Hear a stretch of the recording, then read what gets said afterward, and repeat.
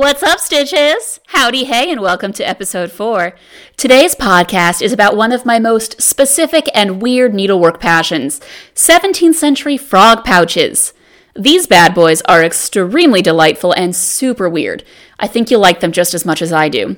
As always, check out images of the objects I'll be talking about today at So What Podcast on Twitter or Instagram or both. These things are somewhat self-explanatory. They are pouches that look like frogs. They're made entirely of needlework, and they are absolutely tiny and so cute. Oh my god, so cute. They're a bit confusing too, though. There are 6 of these in public collections, and they're all a bit different, so it's slightly difficult to describe them generally, but here we go. The opening of the pouch is the frog's mouth, and there are gold-braided drawstring cords near the frog's head to hold it by. The frog's torso is the tiny container, and the frog's 4 legs are made out of wire with thread either wrapped around them or stitched around them. Each leg has little toes made out of wire, which are delightful, truly so cute. Some of them have eyes made of little beads and some don't. The pouches are in the Ashmolean Museum, Museum of London, LACMA, Royal Collection Trust, University of Alberta, and one is somewhere unknown because it was sold at an auction house named Pukenpook. Oh, where art thou, sweet little 6th frog pouch? Museums disagree on when these frog pouches were made and what they were used for. Some of the museums with these little frog pals claim they're from the early 17th century, and others say they're from the latter half of the century. The Ashmolean and the Royal Collection Trust date their pouches as simply 17th century. The Museum of London dates theirs from 1650 to 1680. LACMA dates theirs as early 17th century. The University of Alberta asserts theirs is from circa 1645, and Pukenpook says theirs is from 1601 to 1630. Clearly, historic costume and textile experts have not yet determined when the frog pouches were made, what they were used for, and why they were so popular. But I have some ideas, and in this episode I'll go through them. Before we get into answering those questions, I want to give you a very helpful description of one of the single frogs. This is the Ashmolean frog, and it's the only published description of the frog pouches. In the book English Embroideries of the 16th and 17th Centuries, scholar Mary M. Brooks writes, quote, 2 firm sections, possibly leather, with some batting, form the base of the purse. These are covered with the green silk plain weave fabric. A continuous network of needlepoint stitches is worked over this fabric using a metal thread composed of a silk thread wrapped around with a fine wire. A mottled appearance has been created on the bottom section by laying down little patches of green silk floss between the silk and the needleworked mesh. A spring-like golden metal thread surrounds the eyes, which are made from green and black glass beads. The same thread also decorates the upper section and edges. An inner pleated bag of cream silk, attached only at the hinge and at the mouth opening, forms the actual purse. The 2 base sections are connected at the frog's tail, where the hinge is decorated with more of that spring-like metal thread. Thick wire, bound around with the wire-wrapped threads for part of their length, forms the limbs and 4-fingered hands. The fingertips are wrapped in silk threads. The fine drawstring cord is made from 5 silk and 2 wrapped metal threads. End quote. Now, I think that paints a really good picture of how these objects look and what they were made out of. And now, time to get into answering those burning frog-centric questions. First question, when were these frog pouches made? It's really hard to date these cuties precisely because there's no information about how they were worn. They never appear in portraits or print sources from the period. That's a bit odd, I think. If they were something special, it would make sense someone would want to wear it in their portrait. Wouldn't you want to wear your most special clothes if you only had one chance at a portrait?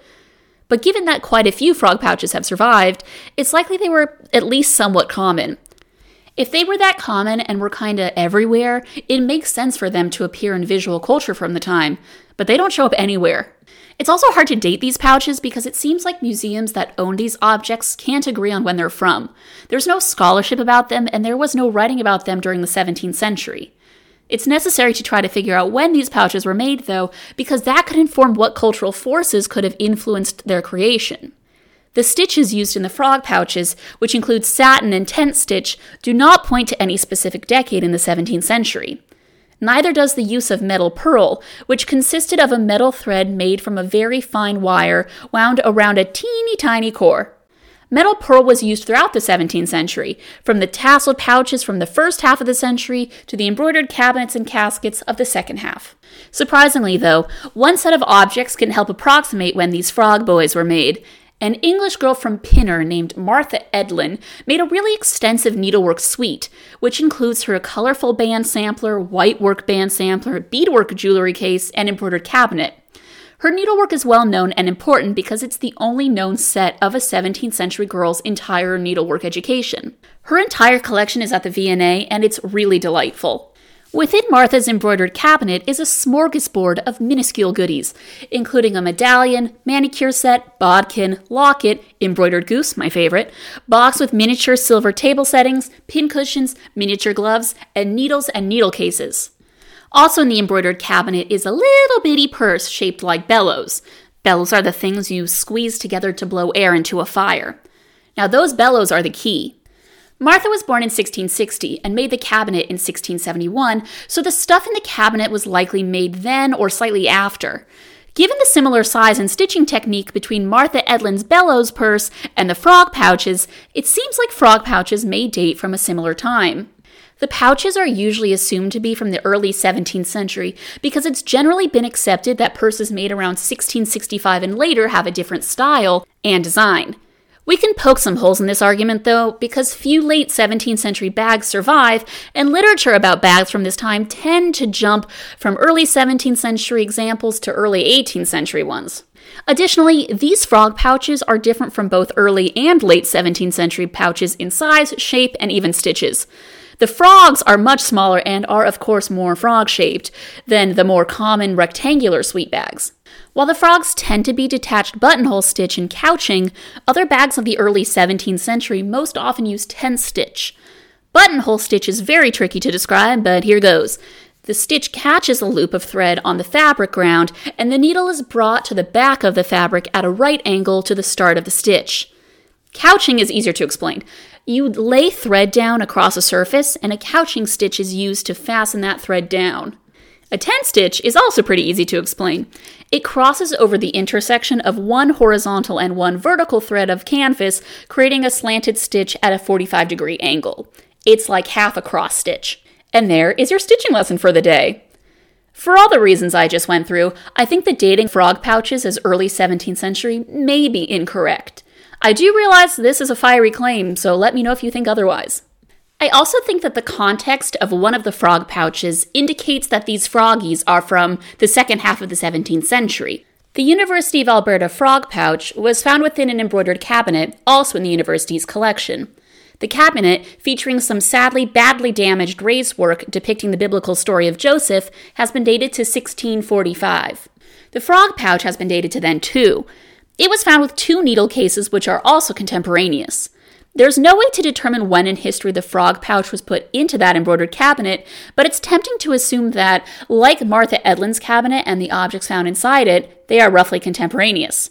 If the dating of this cabinet as between 1650 and 1675 is correct, then the frog must be from a similar date. And that is my lengthy dating frog pouch diatribe over with.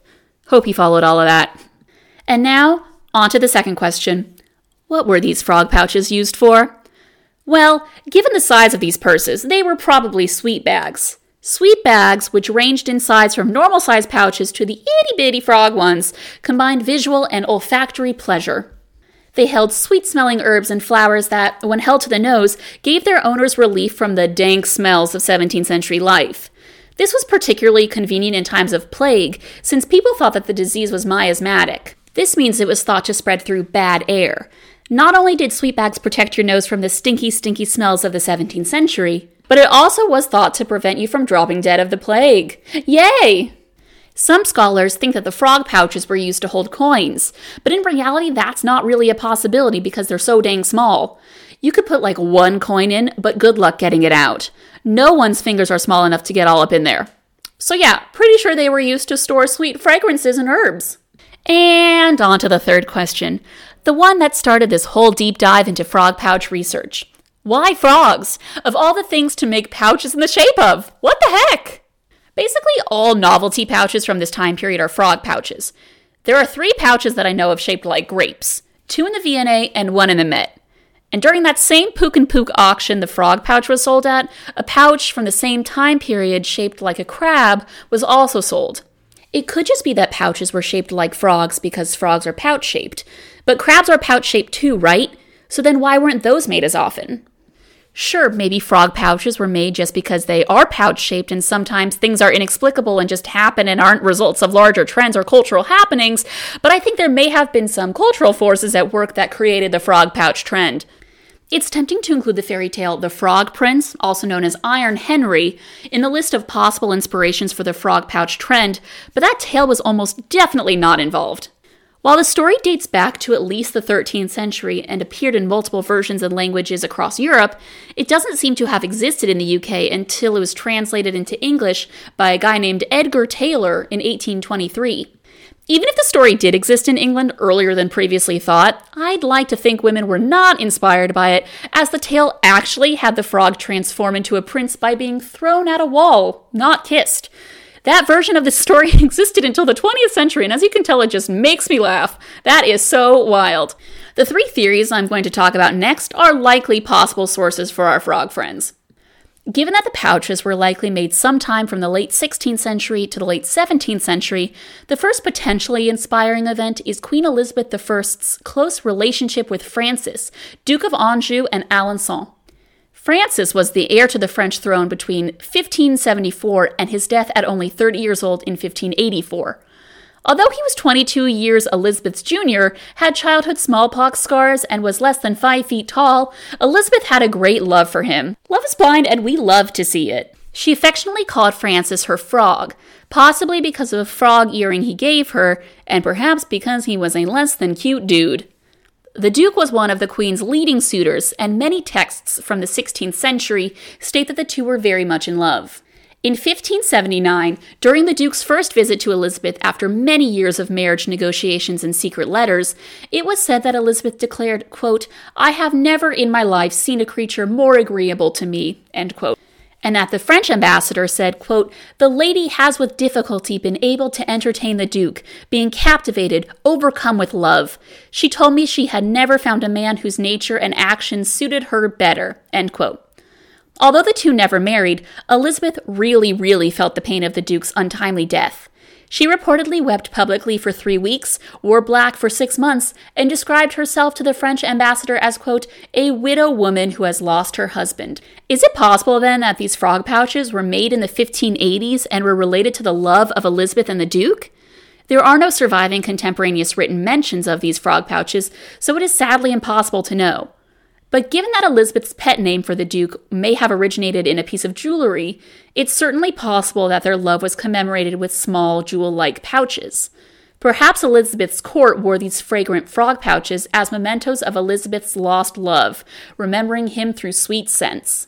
Another possible royal inspiration for frog pouches took place nearly 30 years after Queen Elizabeth's courtship with the Duc d'Anjou.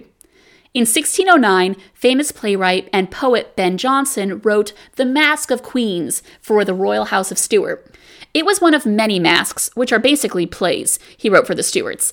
The masques were performed by Queen Anne and her courtiers. The Masque of Queens was performed February 1609 at Whitehall Palace.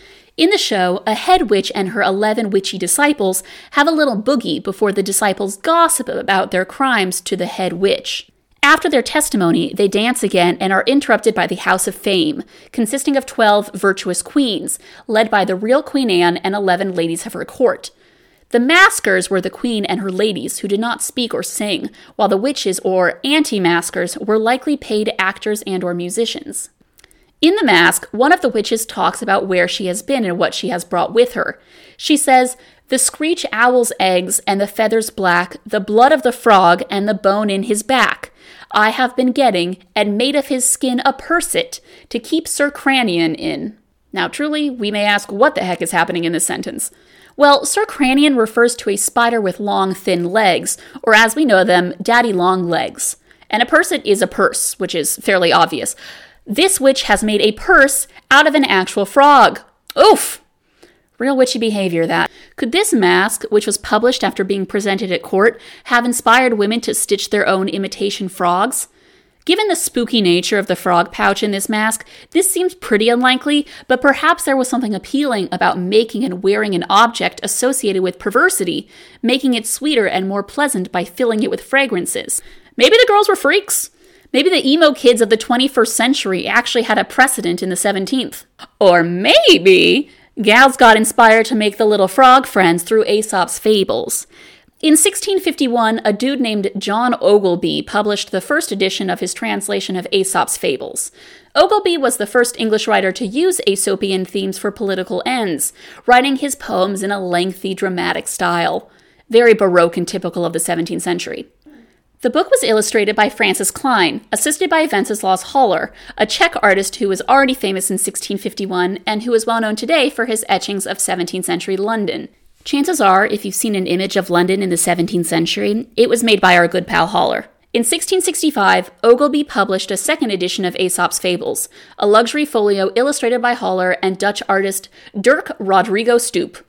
Everyone's name is just delightful, forever and always thinking about the name Rodrigo Stoop. In this edition, Ogleby added one new fable called Of the Frogs Fearing the Sun Would Marry. Ogleby's folio was published in the middle of the Second Anglo-Dutch War, and this fable specifically is very obviously anti-Dutch satire. In the fable, some frogs receive news that the sun is going to marry. That news scares them because one sun in the sky is enough to dry up their ponds, and the addition of the sun babies would just make that problem worse. The god Neptune assures the frogs that the sun will not marry, but warns them that there is a new sun who even he is powerless against. For 17th century readers, it would have been obvious that this new sun was England. Love to personify England as the sun, yes. In summary, Ogleby's fable celebrates newfound power with the crowning of Charles II, while warning the Dutch and French about their future prospects. The fable became so popular that it was published as a standalone text entitled The Holland Nightingale, or The Sweet Singers of Amsterdam, during the Second and Third Anglo-Dutch Wars. Of the Frogs Fearing the Sun Would Marry inspired an outburst of frog pamphlets in England, France, and the Netherlands, in addition to serving as the catalyst for further political fables. The most relevant and also delightful part of this whole thing is that accompanying Of the Frogs Fearing the Sun Would Marry is an etching by our old pal Wenceslaus Hollar, showing a crowd of clothed frogs stood in front of the Amsterdam Town Hall. The town hall is now the Royal Palace.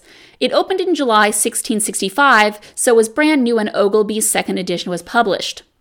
What's so hilarious about this image is that everything looks really normal until you look really close, and then you see a straight-up baby frog and a bunch of adult frogs in 17th century hats and collars. Would very much recommend looking at the photo of it I've put on the So What social media. It is a hilarious delight. The lady frogs wear caps, veils, gowns, ruffs, and lace collars, while the dude frogs wear wide-brimmed hats, short and long coats, breeches, and occasionally ruffs. The orating frog, who was presumably tasked with announcing the sun's marriage, stands at a podium above the rest of the crowd. Ogleby calls him an old sag-bellied toad, which, honestly, mood. The orating frog calls his fellow frogs grave Hogan Mogan, high and mighty frogs. Every part of this is so weird. Can't wait to bring the term Hogan Mogan into my vocabulary. The old frogman wears a ruff, which, while still sometimes worn in the mid-17th century, was decidedly out of fashion. But even he, this old toad dude, a member of a previous generation, realizes the inevitability of the sun's marriage and the havoc it will wreak on the Netherlands. England is rising from the ashes of the Civil War. What a time to be alive! In light of this decidedly wacky tale, could frog pouches have been a political statement? Perhaps English gals wore these frogs to indicate that the English had power over the Dutch, and that, for this reason, they could have physical control over stitched interpretations of the Dutch, too. Since these pouches were filled with sweet scents, then maybe frog pouches gave their wearers and makers the power to turn the rotten, swampy frogs into something sweeter. Delicious. These are just 3 socially significant frog moments in the 17th century. Could one of them have prompted the making of Lil Itty Bitty Frogs? Who knows? No historic documentation about these things means no answers. But we can guess and make educated, well-researched proposals about what inspired the production of the pouches, like I just did. Yeehaw! Okay, now that we've covered what possibly inspired the making of these frog pals, it's time to ask who made and wore these bad boys. Unsurprisingly, that's a mystery too. They were almost definitely made by women rather than male professionals. The fact that one of the frogs was found in a girl's embroidered cabinet implies that at least some of them were made by young, well-off girls. Maybe those girls were imitating a style worn by older women. I say that because the frog pouch found in the cabinet is really simple in comparison to other survivors. If the frog pouches are related to Queen Elizabeth I's suitor Francis, Duke of Anjou, then it seems likely that those who wore the frogs were in Elizabeth's court. But if the frog pouch trend was inspired by Ben Jonson's Mask or Ogilvy's Book of Fables, which were both available to the literate public, the connection to the aristocracy or courtly life is less clear. Given the relatively large number of frog pouches that survive, their excellent state of preservation, and the expense of the materials used, they were probably worn by wealthy women, and only rarely. For these delightful cuties to have survived nearly 4 centuries, they must have been cherished and cared for by generations, not considered everyday objects to be forgotten, discarded, or repurposed. And we love them for that. Questions remain about exactly when and why they were made and what they were used for, but I think chances are these little hunks of joy are from the middle-ish of the 17th century, given the techniques used and their context in larger needlework trends. And if they were based off the Duc d'Anjou or Ben Jonson's Mask, they're from decades earlier, much closer to the beginning of the 17th century. I feel more confident in my idea of what they were for than when they were made. I really think they were like pomanders, a container that holds fragrances which was often used and held to the nose in 17th century England. I think these were the early modern version of portable air freshener. We have car fresheners shaped like trees. The early modern folks had air fresheners shaped like frogs. These frog pouches are some of the weirdest, most charming objects I've come across as I've delved deep into needlework over the past few years. They're inexplicable, no matter how hard I try to explain them. They're these small gems, these tiny artifacts of life from over 350 years ago. And they really give that current tiny purse trend a run for its money. And that's that on 17th century frog pouches. Thanks for taking the leap. And sticking with me. Thank you for listening, and if you liked it, please subscribe, rate, follow this podcast on social media, and whatever else. A longer, obviously more professional version of this episode will be a chapter in a book coming out sometime in the nearish future. I'll post about it on the So What social media as soon as I know more, in case you've fallen in love with frog pouches and just can't get enough. Thanks again for listening. Now go out and stitch some stories, or rather, stay in and socially distance and stitch some stories. Bye!